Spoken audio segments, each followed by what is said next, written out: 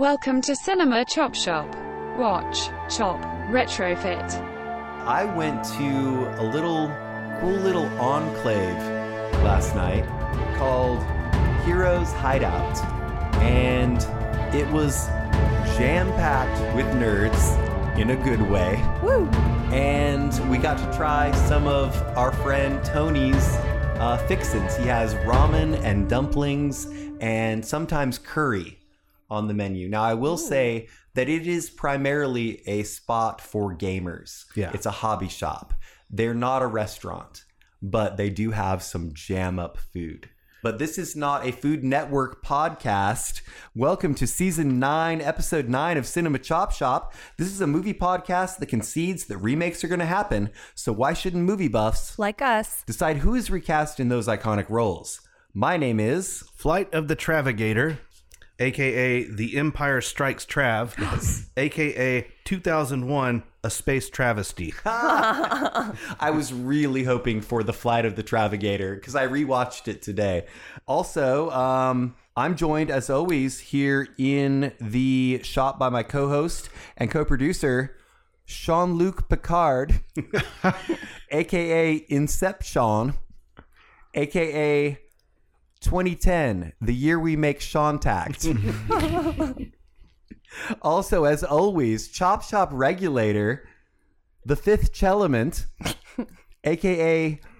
the day the earth stood Chell, Nice. a.k.a. Chalien versus Predator.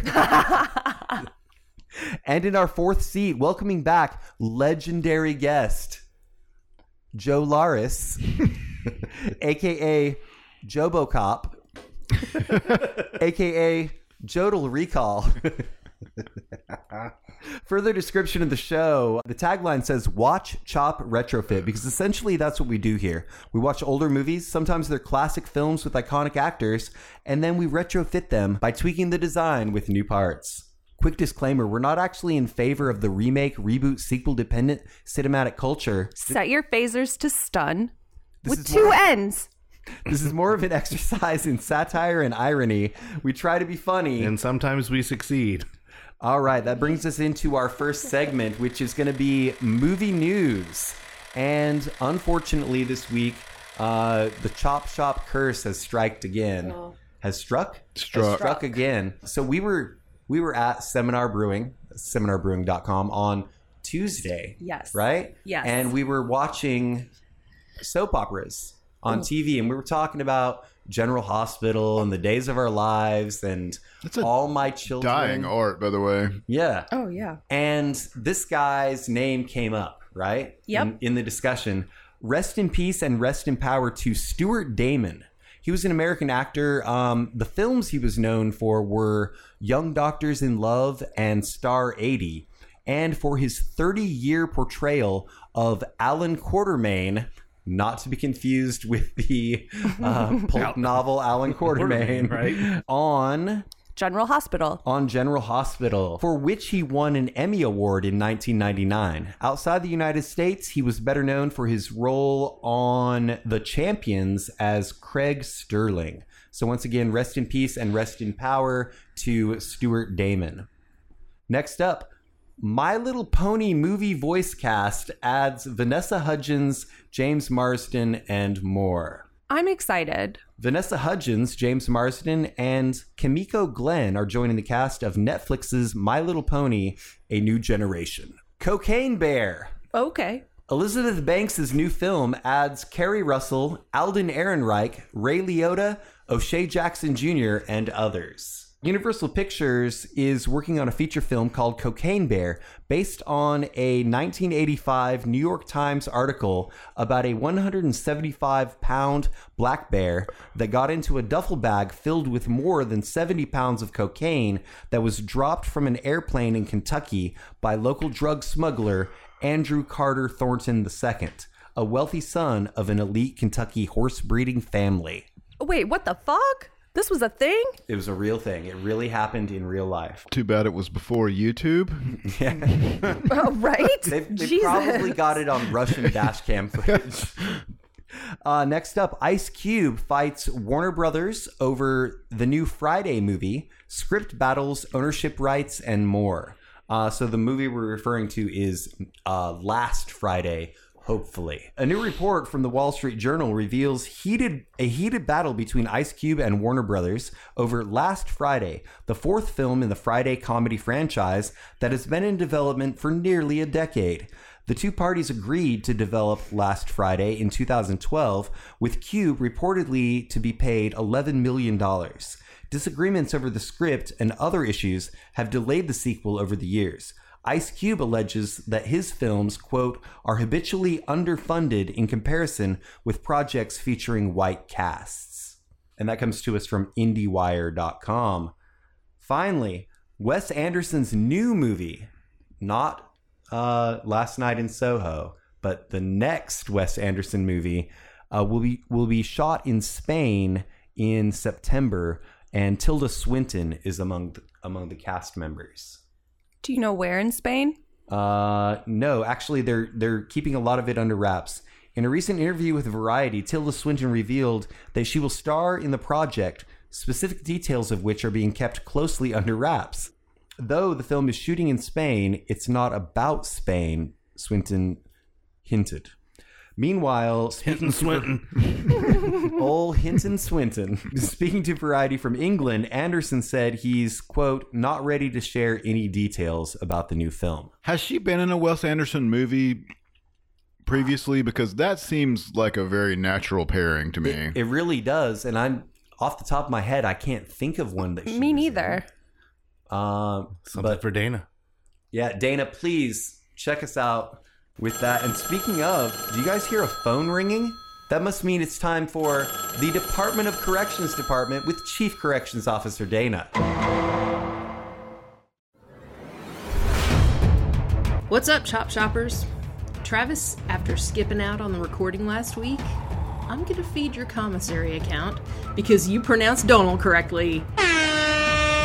Way to redeem yourself. I'm like a proud mammy board. I wasn't able to find any information on whether Danny DeVito hired Michael Douglas and Kathleen Turner for The War of the Roses because of their chemistry in Romancing the Stone, but it seems pretty plausible that he did.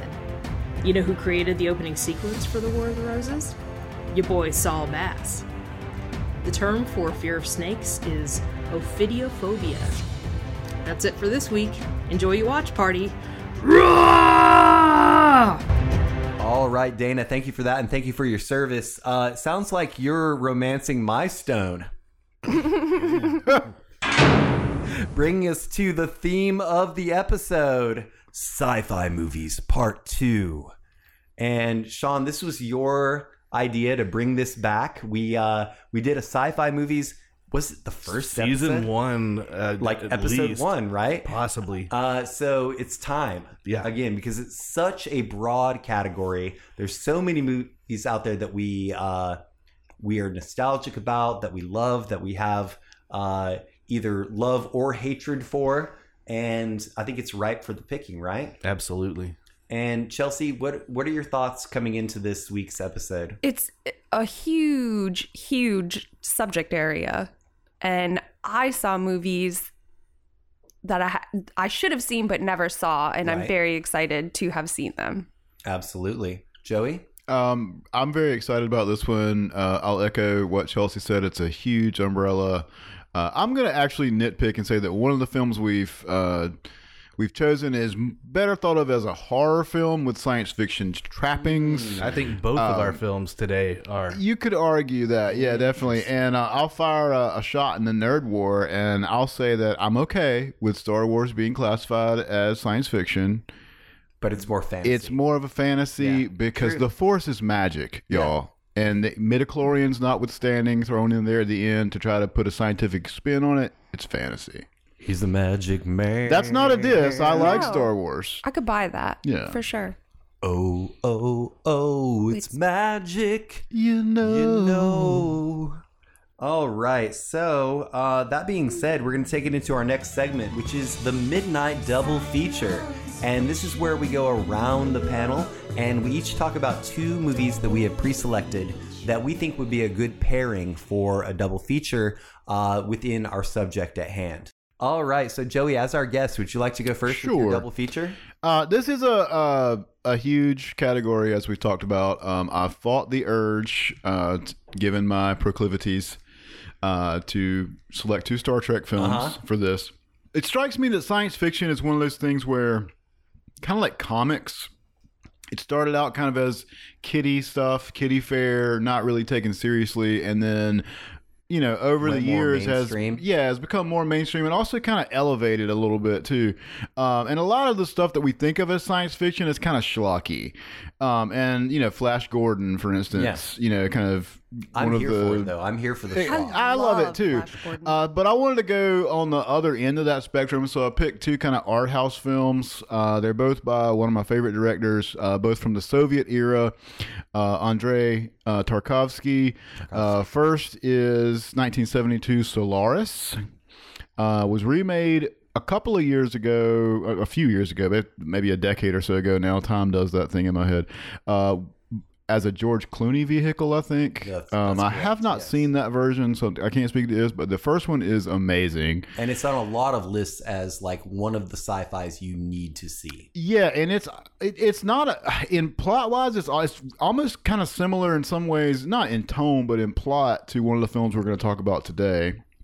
Later. Yeah. And the second one is another Tarkovsky film from a few years later. It's 1979. It is Stalker.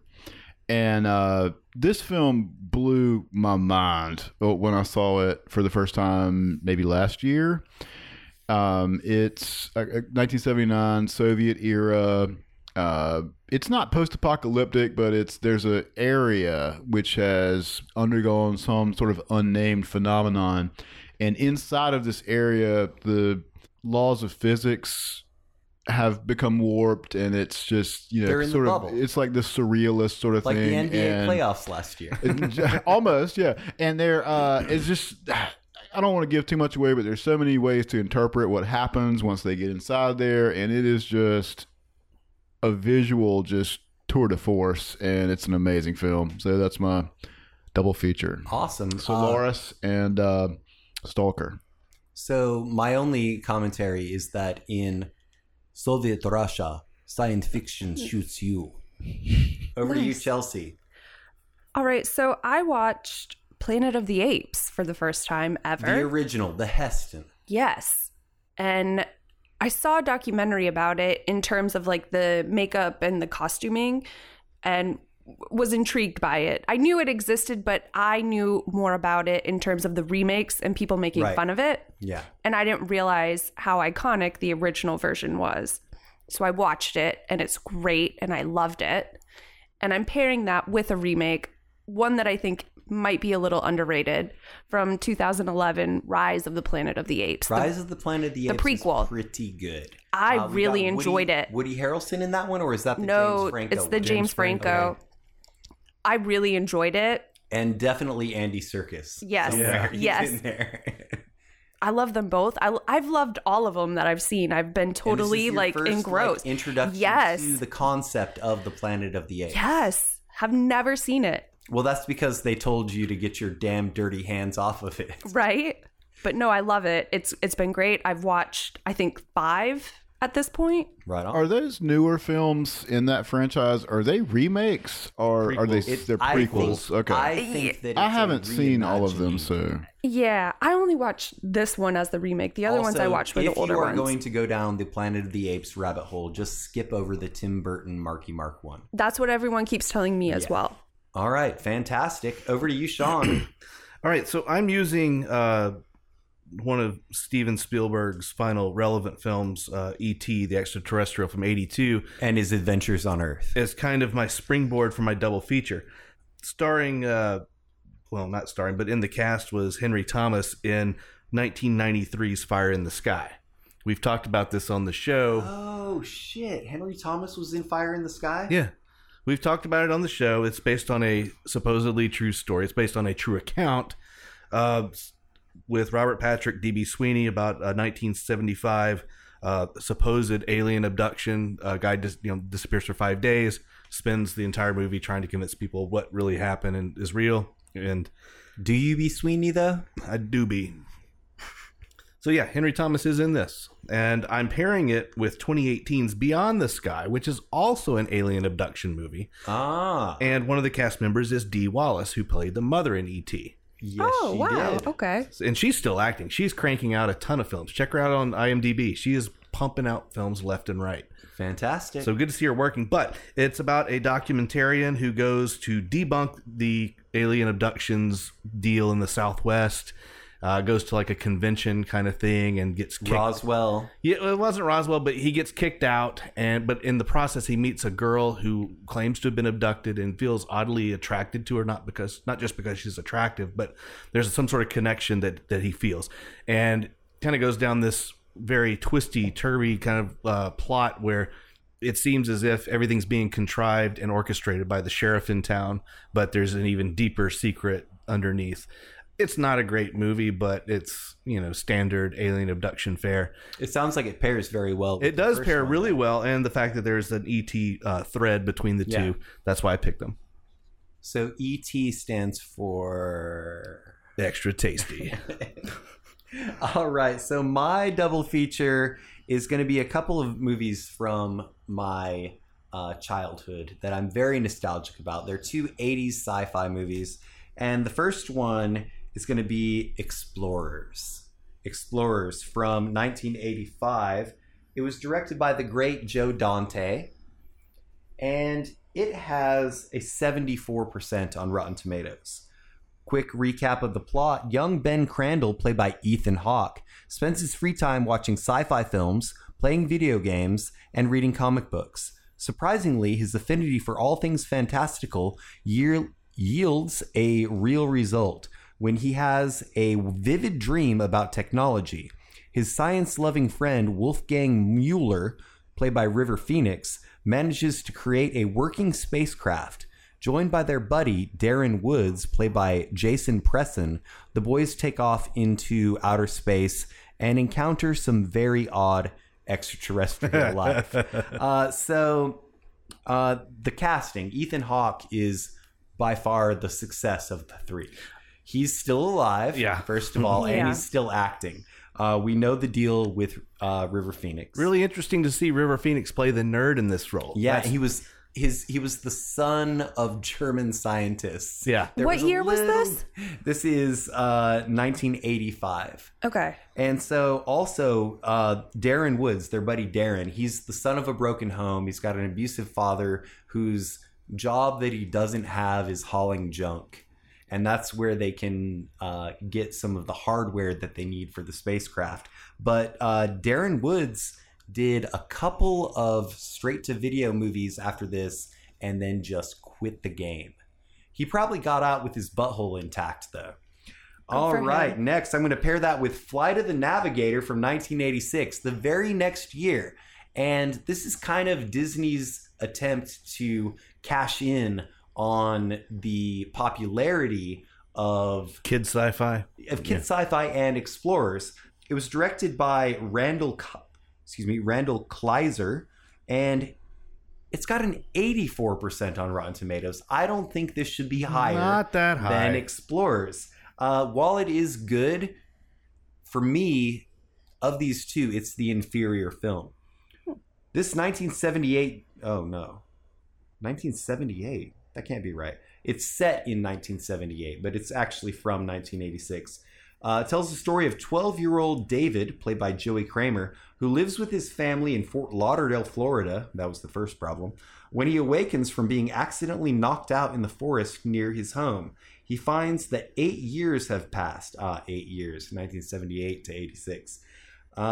His family is overjoyed to have him back, but just as perplexed as he is by the fact that he hasn't aged. When a NASA scientist, played by Howard Hessman, discovers a UFO nearby, David gets a chance to unravel the mystery and recover the life he lost.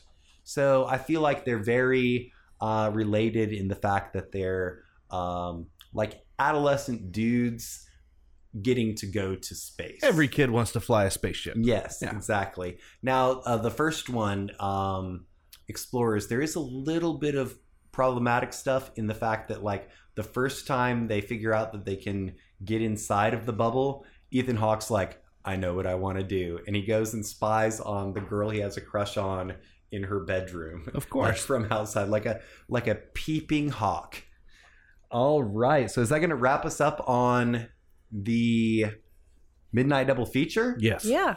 That brings us to our feature segment, which is the recast. And this is where we have a pre-selected film that we've all seen, and we talk about it a little bit, and then we hypothetically recast a few of the main roles with contemporary actors who are at the height of their sci-fi powers. Oh, at their sci-fi powers. Who are at the height of their powers. Oh, okay. All right, so the first movie is going to be one that, Joey, you were saying could more easily be identified as a horror sci-fi. No, I was well, Sean put this one in too, but I was going to say that the second one is, I think, clearly a very Lovecraftian, actually, horror film. Okay. Well, This one, I mean, Sean, you were making an argument that They Live also is a horror film. You want to argue why? in a way. Well, yeah, I mean, it's the whole insidious hidden culture living amongst us. It's like 1984 horror. Yeah, I mean, it could easily be typified as a horror movie in that we're blindly going about our business and there are dark forces working against us. I mean, that's very much, speaking of Lovecraft, I mean, that's kind of a Lovecraftian kind of theme as well. I'm just hearing QAnon. Well, you know, I know the tagline of the show, we're against remakes, but this is one that actually I think is ripe for a remake because the medium through which we get marketed to has changed so dramatically in the years. And if you remade this, it would be all about social media algorithms. Oh, and, yeah. you know, the echo The consequences chamber and that of kind it. stuff. Obey. Yeah. Also, we should mention that The aliens would be influencers. 100%. I love it. South Carolina-born artist Shepard Fairey, who did the Andre the Giant Has a Posse and the Andre Obey stickers, and also the Obama Hope poster, was heavily influenced by this film and the graphics of this film. Yeah, in case anyone wants to know, we're talking about They Live. They Live is the movie. It's from 1988, directed by John Carpenter. It's got an 85% on Rotten Tomatoes. It should be. I mean, that's a good rating, but it should be higher. This is a bona fide classic, in my opinion. I mean, it's campy. Chelsea has thoughts, but we'll get to them in a moment. So a quick recap of the plot. Nada, played by Roddy Piper, a wanderer without meaning in his life, discovers a pair of sunglasses capable of showing the world as it truly is. As he walks the streets of LA, Nada notices that both the media and the government are comprised of subliminal messages meant to keep the population subdued, and that most of the social elite are skull-faced aliens bent on world domination. With this shocking discovery, Nada fights to free humanity from the mind-controlling aliens. All right, so the roles that we're going to recast are going to be Nada, played by Roddy Piper. Then we've got Frank Armitage, played by Keith David, not David Keith. And Holly Thompson, played by Meg Foster. And then finally, the street preacher, played by Raymond St. Jacques. Is that correct? Yeah. I have one comment. Go ahead. You mentioned the character Frank Armitage. Yes. That was the pen name that John Carpenter used as co-writer of the screenplay. Oh, really? Uh-huh. And we did have a trivia question about this, even though I failed to mention it on last week's episode. He sought out Keith David after being very impressed by his performance in The Thing, another Carpenter vehicle. Which I just saw earlier this week, and it totally holds up. Did you watch the Criterion cut? I did. Yeah. Is that the first time you've seen it? No, I've seen it Okay. before, but it's great. So good. I love that movie.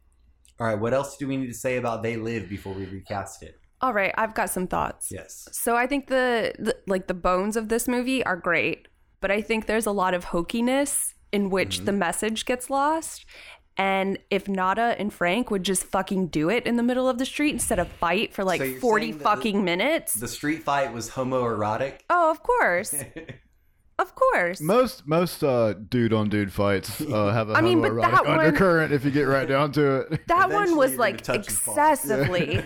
So no, I think the foundation of it is great. The makeup and the concepts are so cool, but it just gets lost and I get that reaction to it, but I think that for me, this one is one that kind of like toes that line between camp and Oh yeah. and good cinema a little bit. It is campy. Well, and knowing John Carpenter, I think a lot of the camp was intentional. Absolutely. Yeah. It's How do supposed to be you how do campy. you write a line that says, "I came here to chew bubblegum and kick ass, and I just ran out of bubblegum"? Boom. I mean, come Nailed it. on. Also, before we get to the recasting, I do want to give a shout out to bartender Ashley. Bartender Ashley, this is her favorite movie. Awesome. So hopefully she listens to this episode. I'll make her do it. And first up, we've got Nada, played by Roddy Piper, who was 34 at the time. And Joey, who did you go with for this? One of the things that I think works about this movie is Roddy Piper's performance. And he's not a great actor, obviously, but he's comfortable on the camera and he hams it up in a way that serves the movie kind of well. And I wanted to go with somebody who was had more of an athletic background, not an actor. And this is a person whose career actually came back and joined the NFL again last year, but is near the end of his career, ready to move on to a different phase of his life, and who also is kind of a lovable tool, much like Roddy Piper's persona. And I went with Rob Gronkowski. Gronk. Gronk would be great. I love it. Like I said, he's not an actor. He's kind of a doofus, but he's comfortable on the camera. He's comfortable in his skin, and I could see him delivering that iconic line that Sean just mentioned. Yeah. And killing it. So And then like product placing his own energy drink. yeah. Nice job, man. Over to you, Chelsea. I don't know how the fuck I follow that. I just endorse that pick Yeah. 100%. But my subpar pick was an actor that was in the Avengers, Snow White and the Huntsman, and Thor. I went with Chris Hemsworth. Yeah, he's going to have a lot of those quips. Yeah. A lot of those funny one-liners. And he's not often portrayed as that in movies, but in interviews, I he's think very that witty. I think He's that a very like lot on of the point. time he's funny. I think that the majority of his catalog is him being funny. But like not as intentional as this movie. Okay. Right on. Okay, over to you, Sean. I went with a 35-year-old actor. He was in Overlord, 22 Jump Street, Cold in July, most recently Falcon and the Winter Soldier. I went with Wyatt Russell. Oh, I Wyatt love it. Russell, son of Kurt Russell, who was in The Thing.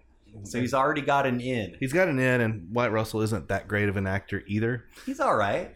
He's all right. That's Yeah. what you need for this role. I mean, that's the Kurt Russell in him. Goldie Hawn. I mean, wait, Goldie Hawn's not his mom, is she? I don't know. Maybe. We don't know. Dana, my pick for Roddy Piper is 46 now. And he was in Dazed and Confused. He was in Good Will Hunting. He was in Too Fast, Too Furious. And he's in a show that my wife and I really like called Yellowstone. His name is Cole Hauser. Cole Oh, okay. Hauser. He plays Rip on Yellowstone. I don't know if you guys have seen that, but it's basically Legends of the Fall, the movie. All right, next up we've got Frank Armitage, played by Keith David. And Keith David was 32. Joey, who were you thinking about for this? Well, to follow up on the Rob Gronkowski casting, I figured I would just populate the movie with athletes and sports stars who are ready to move on to the next phase. Just go into the bench of the New England Patriots. Yeah, no. So I picked somebody who could hold his own in a fight scene with Rob Gronkowski, also recently retired. Most folks will know him as a tight end for the most recently with the Washington racial slurs. And it's Vernon Davis.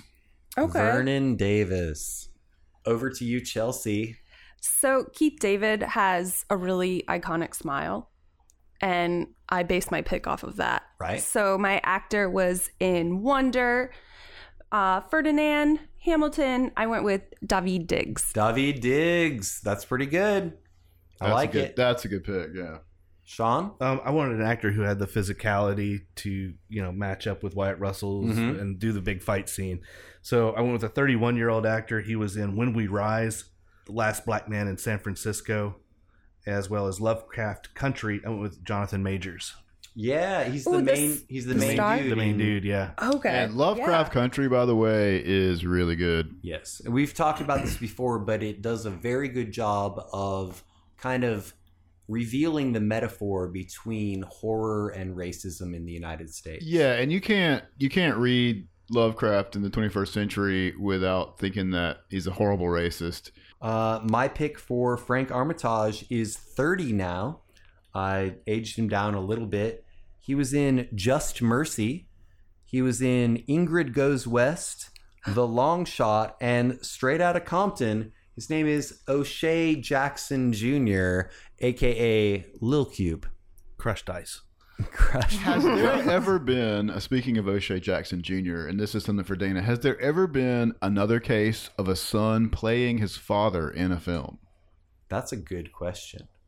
Next up, we've got Holly Thompson, played by Meg Foster, and she was 40 at the time. Joey, who's your pick for this? Again, we're populating my remake version of this film with sports stars who are ready to move on to the next phase of their career. And she's still kind of at the height of her powers, so to speak. But this role is going to be played by Serena Williams. There you go. Oh, I like that. And over to you, Chelsea. My actress, she mostly directs now, but she was in Tron. Yes, what? I'm here. What? Tron Legacy. Yeah. The Lazarus Effect, Cowboys and Aliens, How It Ends. I went with Olivia Wilde. Olivia Wilde. That is a wild pick. Right? Sean, you're up. Meg Foster has those weirdly piercing crystal blue eyes, and she kind of reminds me of, like, at the time, she could have easily played like Kirstie Alley's possessed sister in like a horror movie. Really wanted to recast Kirstie Alley as her in this, but Yeah. she's 70 years old. Yeah, now. it's not. It doesn't fit. But so She's also batshit crazy. Yes. So I went with an actress who also has some very piercing eyes. She's 41 years old. She was in Casino Royale, Sin City, A Dame to Kill For, and Penny Dreadful. I went with Eva Green. Yes. Oh, wow. Yeah, she's great in Penny Dreadful. I'm kind of in love with her. Like, just a little bit. Michelle knows. It's okay. My lovely wife, Michelle, Drink. knows all about it. But, yeah, I'm kind of in love with Eva Green. My pick for Holly is 53 now. She was in The Family Man, Under the Tuscan Sun, Kicking and Screaming. Her name is Kate Walsh. Kate Walsh is my pick for Holly. Next up, we've got The Street Preacher, played by Raymond St. Jacques, and he was 59 at the time. Is that correct, Sean? Yes, I have 50. No, I have 53. 53? All right, we'll go with That's what I 53. Yeah, Okay. 53. The 3 and the 9 are very close to each other on the keyboard. So close. So, who were you thinking about for this, Joey? Well, again, casting the film with former athletes. This is one who actually does have a preaching background also as well. And if you've ever heard him talk, you could totally see him as a crazy street preacher. I think I know who you're and it's thinking. Avery Johnson. Nice. Chelsea, how do you feel about this? This part? Or this role? This was the easiest one for me. Okay.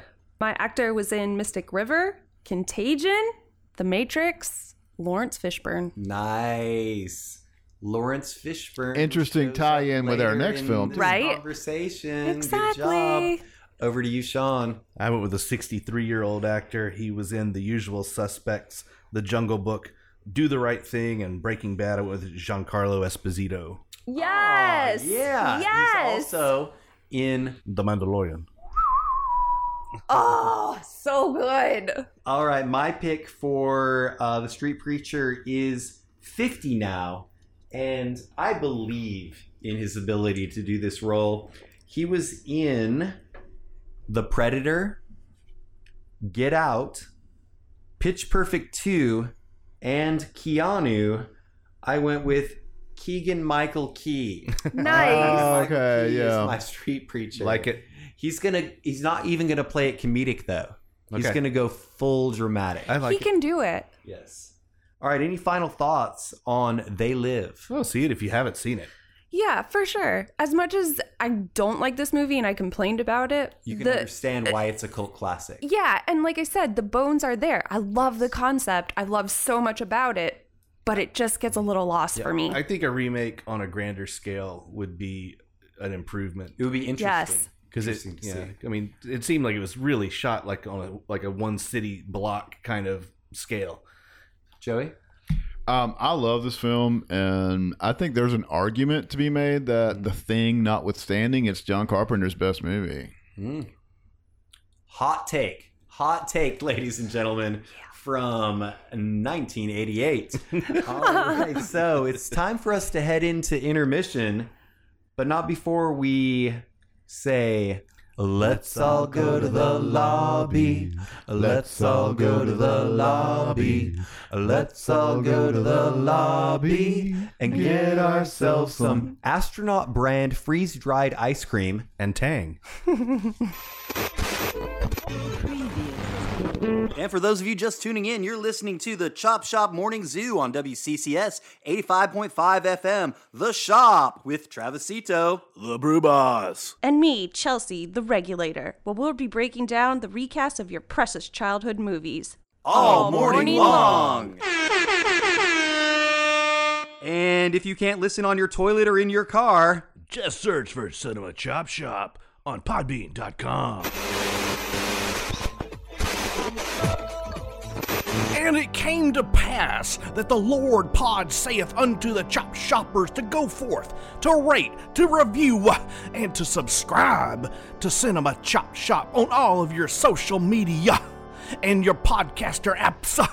Now it's about time for the holy sacrament of a beer check-in. You too can follow the path to Cinema Chop Shop on Untappd. That's UNTAPPD. Everyone, hallelujah! Praise Jesus. Amen.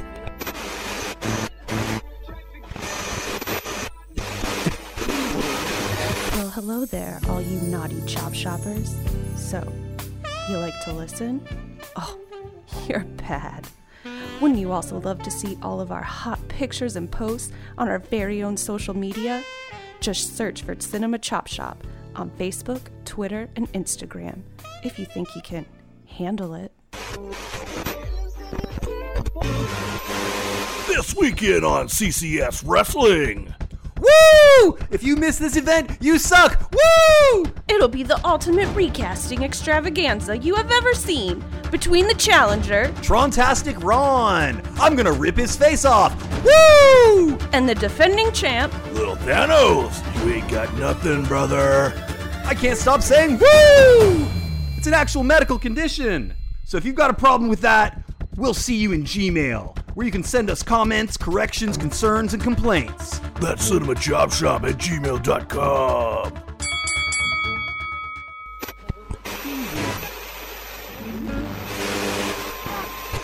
Do you need a used movie? Good credit, bad credit, no credit, no problem. Come on down to Wacky Trav's Cinema Chop Shop Blowout Sale, He's out of his mind. where we can guarantee you'll go home happy. Social security number, criminal background check, and blood sample required. Side effects may include euphoria, hallucinations, and delusions of grandeur. So please remember to watch, chop, retrofit. And we are back. Thank you, Chop Shoppers, for bearing with us during the intermission. And when we come back from intermission, what do we like to do, Sean? Beer check-ins. And so the first one that we're enjoying right now is somewhat on theme. It's from Seminar Brewing. That's seminarbrewing.com.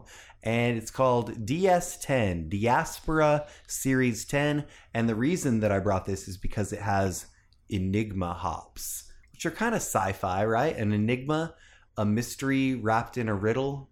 I guess. So that's what we're drinking right now. While we enjoy that, should we get into the 2021 movie marathon? Yes. Heck yeah. As of this recording, it is the 183rd day of the year, and I'm on a measly 177. No. I'm slipping, man. I'm slipping. You're doing good. You're doing good. I believe in you. Sean?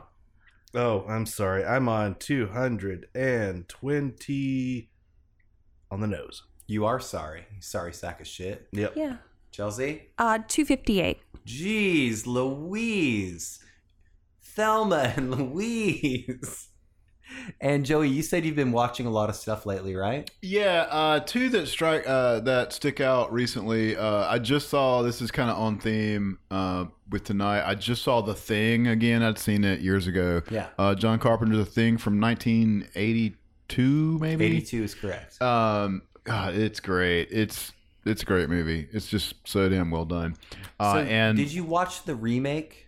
There's three that movie is itself a remake really? of The Thing from Outer Space, I believe. No shit. From the 50s, late 50s, and then there's a later remake afterwards. I have seen the first one from the 50s and the John Carpenter one. I don't think I've seen the newer remake. It's okay. I mean, it's not bad, but they should have cast Wyatt Russell. And the other one I just saw is brand new, South African film. You could argue this is science fiction, probably horror, eco-horror is how I'd classify it. It's called Gaia, and it's pretty damn good as well. Which means Mother Earth. Yeah, and it's about two forest rangers in South Africa who get lost in the forest, and there's this survivalist cult, like father and son, who are there. Good film, check it out. What do you think of that beer? I think it's very good. Very nice. Chelsea, what's your first check-in for this week? So my first check-in is from 2021. It's a film called Luca. Luca, which is the new Disney Pixar movie set in Italy. And I think probably like an Italian-American production, right? Yeah, I think the director was Italian. Right. And so tell us about it. I was excited for this movie to come out. I have a son named Luca, so this was very exciting for me. The film was so sweet and endearing. I loved it. Very family friendly. Oh, it's just adorable. I mean, they give away the premise on the poster. So can you tell them about the... So Luca is a sea creature who turns into a sea monster if he gets wet, but if he is dry, he'll be a human boy. Yes. And they need to do this. It's the sequel to Splash. I loved it. I thought it was so cute. Nice. I liked it. I think it was poignant that they released it in June. Because it's absolutely. It's clearly a movie about coming out. Yes. 100%. Taking pride in who you are. I did not catch that. Well, the end. Yeah, taking pride in who you are and what you are, and do you mean when his tail was a rainbow flag? No. And just being accepted for what you are. So that really touched me a lot. Yeah. Fair enough. Sean, what's your first check-in? All right. I'm checking in a new movie called Censor. Okay. I have not seen this yet. I almost watched it, but then it was like, it said something about eye gouging in the description, and I was like, I don't know if I can handle eye gouging. So this is set in the Thatcher era video nasties, where the main character Enid is playing a censor who is taking care of making sure that the people of the United Kingdom don't see graphic gore in their films. Video Nasties is the name of my new punk band. Nice. And she's very well put together, very, hair in a bun kind of thing. And one of the films she watches reflects a very eerie thing that happened to her and her sister as children. And she lost her sister, and she becomes convinced that the actress in this film is her sister. This sounds amazing. Oh, it's so good. Things start to fray at the edges, and it can be seen visually through her hairdo through the movie. It just starts to lose its tight bun. Yeah. And the final act of the film, and I hate this, it's not a spoiler. No, don't spoil anything. It's not a spoiler. Leave it there, man. Leave it there. No, Let them watch. don't. All I'm going to say is pay close attention to the aspect ratio of the film in the final 30 minutes of the movie. Right on. It tells you everything you need to know about the fact that this is a freakingly well done, period era film. It's great. It's one of my favorites of the year so far. What genre would you put it in? It's Psychological horror? psychological horror. There are slasher horror elements to this, though. But it's really more psychological because Yes. you don't know is what's happening really happening or is it in her head. Okay. And I'll leave it at that. Yeah. Very good. All right, so my first check-in is a pretty heavy movie as well. It's number 173 for me. It's The Incredible Hulk Returns from 1988. Fuck you. It's a continuation of the classic TV program. Bill Bixby and Lou Ferrigno reprise their roles. Thor shows up, and the actor who's playing him is such a doofus. It's hilarious. And there's also a Tim Thomerson sighting. Chelsea. My next check-in is from 1975 called Satanic Pandemonium or La Sextorista. La Sexorista. Oh, I enjoyed this film. Yeah? Yeah, it was great. A nun gets possessed by the devil. Uh-huh. Fucking goes crazy. She just gambles and smokes weed. No, she seduces the other nuns and oh yeah, fucking goes psycho. It's great. All right, good deal. Small trivia. Do you know why they call nuns nuns? No. Because they don't get none. Satanico Pandemonium was Selma Hayek's character's name in From Dusk Till Dawn. That is awesome. That's a great connection. Yep. I love that. Sean, what do you got? I'm checking in 1982's The Sender. This is a criminally underrated film. It's about a disturbed telepath who projects his thoughts and dreams onto others. There are elements of this film that are later used in Nightmare on Elm Street 2 years later. There are elements that were used in Inception. There's some incredible sound looping that they used to add to the chaos of it all. It's really a cool movie. It's pronounced Inception. Inception. But yeah, this guy is he's a little nutty, and everything that he's dreaming or experiencing gets thrown onto others. They experience it as reality. Mm-hmm. There's some the guy that played Renee Belloc. Yes. He's in this messaged me about same year as a Raiders, doctor. right? He's a doctor in the hospital, and it's cool. Check it out. This is a neat movie that I'd never heard of until this past week. That's a solid recommend from Sean. By the way, I opened a new beer. Uh-oh. So you need to kill what you got.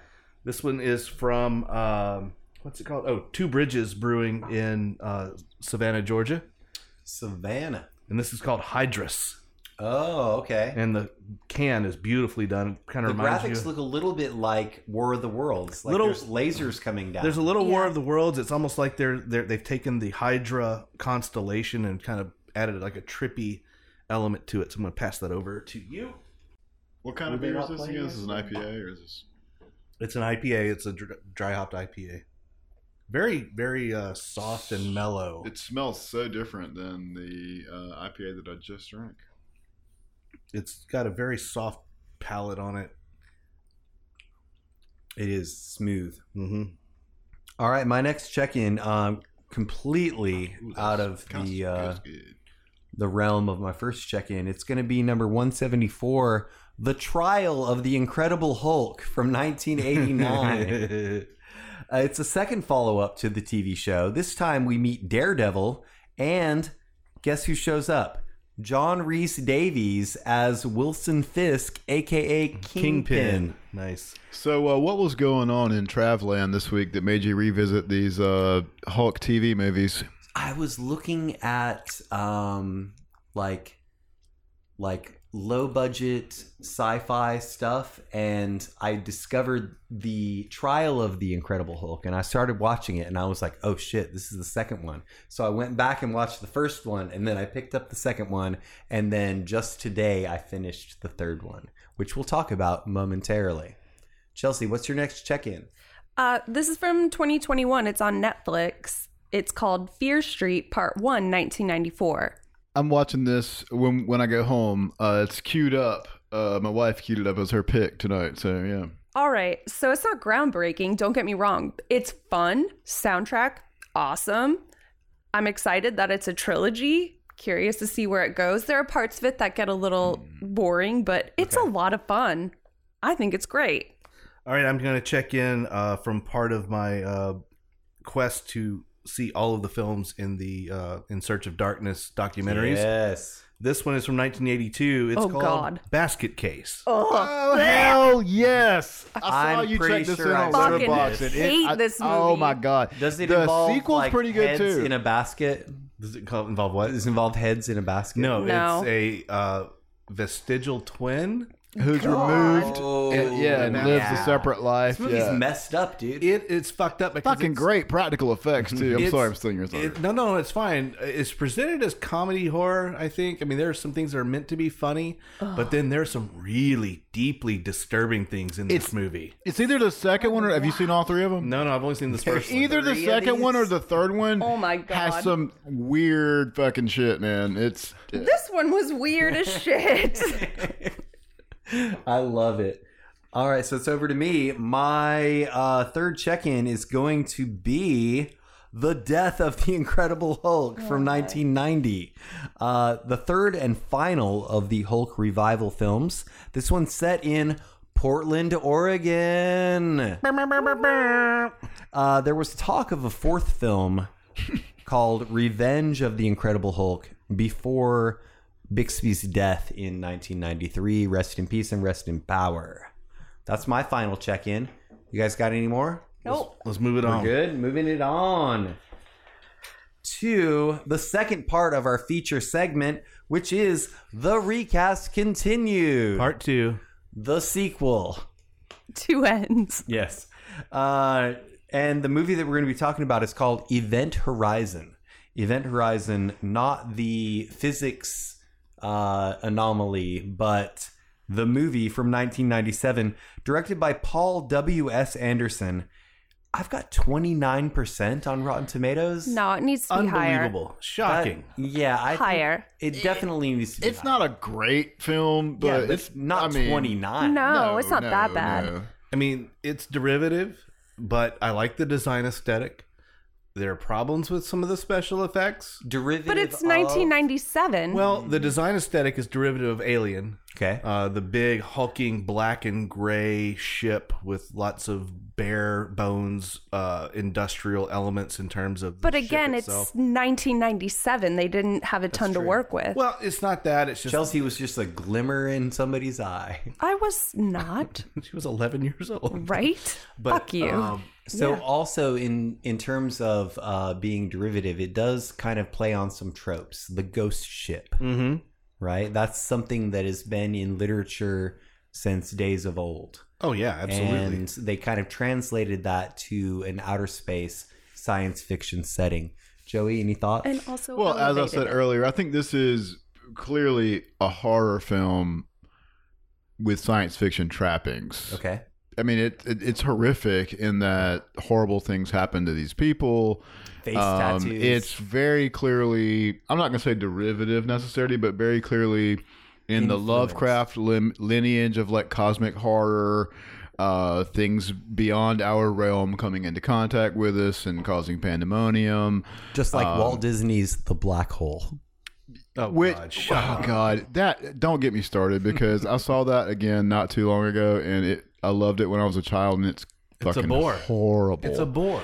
and The it's, black hole is his beard. When the Event Horizon, a spacecraft that vanished years earlier, suddenly reappears, a team is dispatched to investigate the ship. Accompanied by the Event Horizon's creator, William Weir, played by Sam Neill, the crew of the Lewis and Clark, led by Captain Miller, played by Lawrence Fishburne, begins to explore the seemingly abandoned vessel. However, it soon becomes evident that something sinister resides in its corridors, and that the horrors that befell the Event Horizon's previous journey are still present. All right, so the roles that we're going to recast, we've got Captain Miller. He's the commanding officer of the Lewis and Clark. He was played by Lawrence Fishburne, who was a wee 36 at the time. Then we've got Dr. William Billy Weir, designer of the Event Horizon, played by Sam Neill, who was 50 at the time. And then the third role that we're going to recast is Peters. She was the medical technician of the Lewis and Clark, and she was played by Kathleen Quinlan, who was 43 at the time.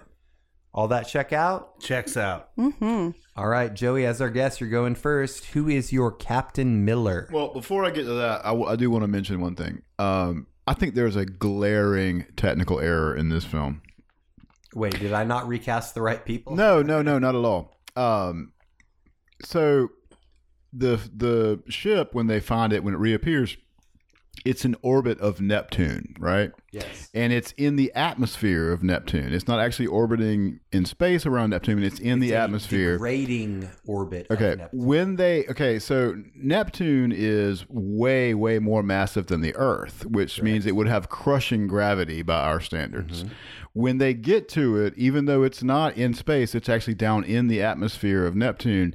The artificial gravity is not on and they're floating around. That's bullshit. It would have been way, way heavier. The gravity would have been Walt Disney's The Plot Hole. Yeah. Second, I have a question, and this might be for y'all or for Dana. Has Lawrence Fishburne ever played a role where he was not in charge? Yeah. Apocalypse Now. Boom. Oh, you're right. Nailed it. Never Off the seen cuff. it. That's why he's my co-host. He has very natural in charge energy, I think. Granted, he was like 16 at the time. I mean, Lawrence Fishburne is kind of like Samuel L. Jackson. He's ageless. All right, so in this role, my theme for this recasting, which I'll reveal in a few minutes, was actually inspired by my next pick. So I won't reveal it quite yet. But this is an actor who I'm not sure if he's been in other things, but he's currently in Star Trek Discovery as Book, Cleveland Booker, and his name is David Alaya. I like it. In the Lawrence Fishburne role as Captain Miller. Ilika. Over Same. you, Chelsea. So I gender flip this role because we don't have enough females. Because there's not enough females in charge. And females can be captains. Fuck everybody. I'm the captain now. This woman is. She was in 12 Years a Slave, Black Panther, Us. I went with Lupita Nyong'o. Lupita Nyong'o is amazing. She also shows up in, I think, all 3 of the sequel Star Wars trilogy. Yes. Very nice. Sean, what do you got? I'm completely re-envisioning this movie as a dark comedy. Yes. So instead of the ship revisiting you about your deepest, darkest nightmare, it's going to kind of revisit upon you the shitty things that you've done to other people throughout your life. Why are you trying to make me feel bad? That's nightmarish in and of itself, But not like, not Like your most embarrassing moment? yeah, well, you know, like if you know, Like that time that you were peeing outside of the concert hall and I told you the police were there. well, and then that's you kind peed of on that's a your good one. pants. That's a good one. Like ratting out your neighbor to the homeowners association for not having their shrubs trimmed to the right level. You Or know, having pebble gravel that falls down the I'm cringing thinking about my own. So anyway, so you get the idea, and then of course there's another theme that's going to be very readily apparent. So I went with a 49-year-old actor. He was in Pineapple Express. This Is the End. Yeah. And Hot Tub Time Machine. I went with Craig Robinson. Craig Nice. Robinson. Take your panties off. Oh, and I love his Book It pin in his Pizza Hut commercial. Fucking love it. You guys remember Book It? Hell yeah. All right, so it's on me, right? Yep. All right, next I've got in the role of Captain Miller. He's 32 now, and he was in Black Panther. He was in Queen and Slim. He was also in Get Out and Judas and the Black Messiah. I went with Daniel Kaluuya. Nice. Daniel Kaluuya is going to be my Captain Miller. Moving it on, next up, we've got Dr. Billy Weir. He was the designer of the Event Horizon. Things go a little wonky with him. We're not going to reveal anything. No spoilers. Sam Neill was 50. And Joey, who did you go with? Well, I'm actually bumping someone who was in the original movie up a little bit in the on the billing order here.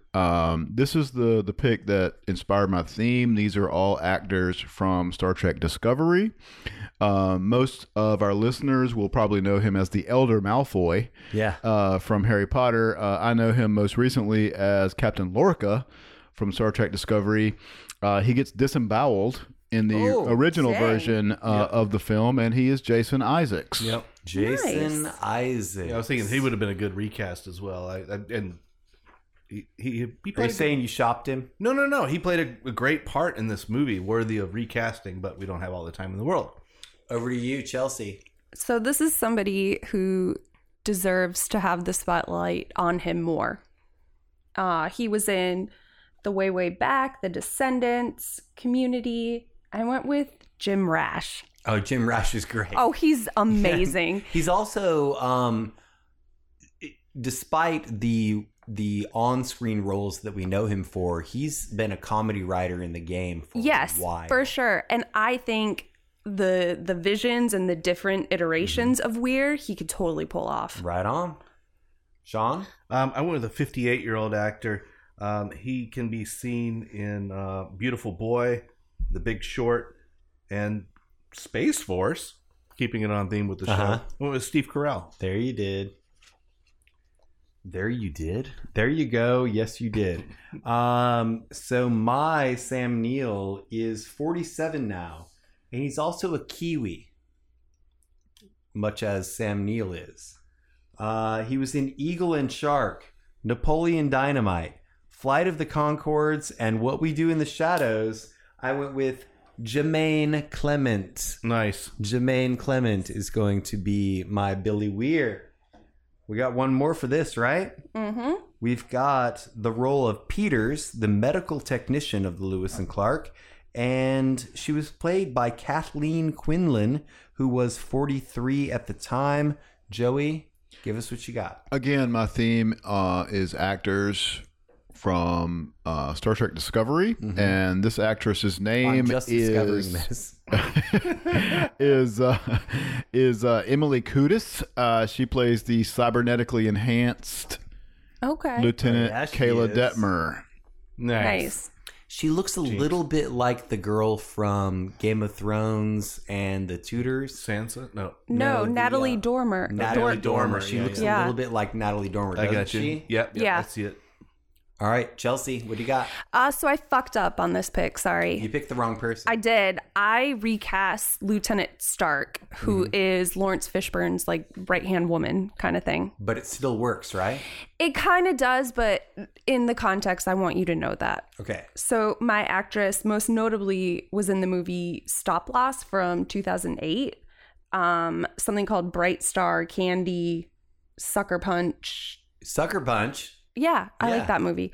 Anyways, I went with Abby Cornish. Yeah, Abby Cornish is good. She's also a rapper. Yeah. And she's from Australia. She's a badass. Yeah. Over to you, Sean. What do you got? All right, this was the character that really spawned my whole concept. So she's 54 years old. She was in 27 Dresses, 17 again, but most would know her from The Office as Jan Levinson. I went with Melora Hardin. You got Jan? Jan? She has I kind of want to see this film. She has the exact same nose as the original actress, and that's what got me there. That's fair. Well, my pick for the role of Peters is 43 now as well.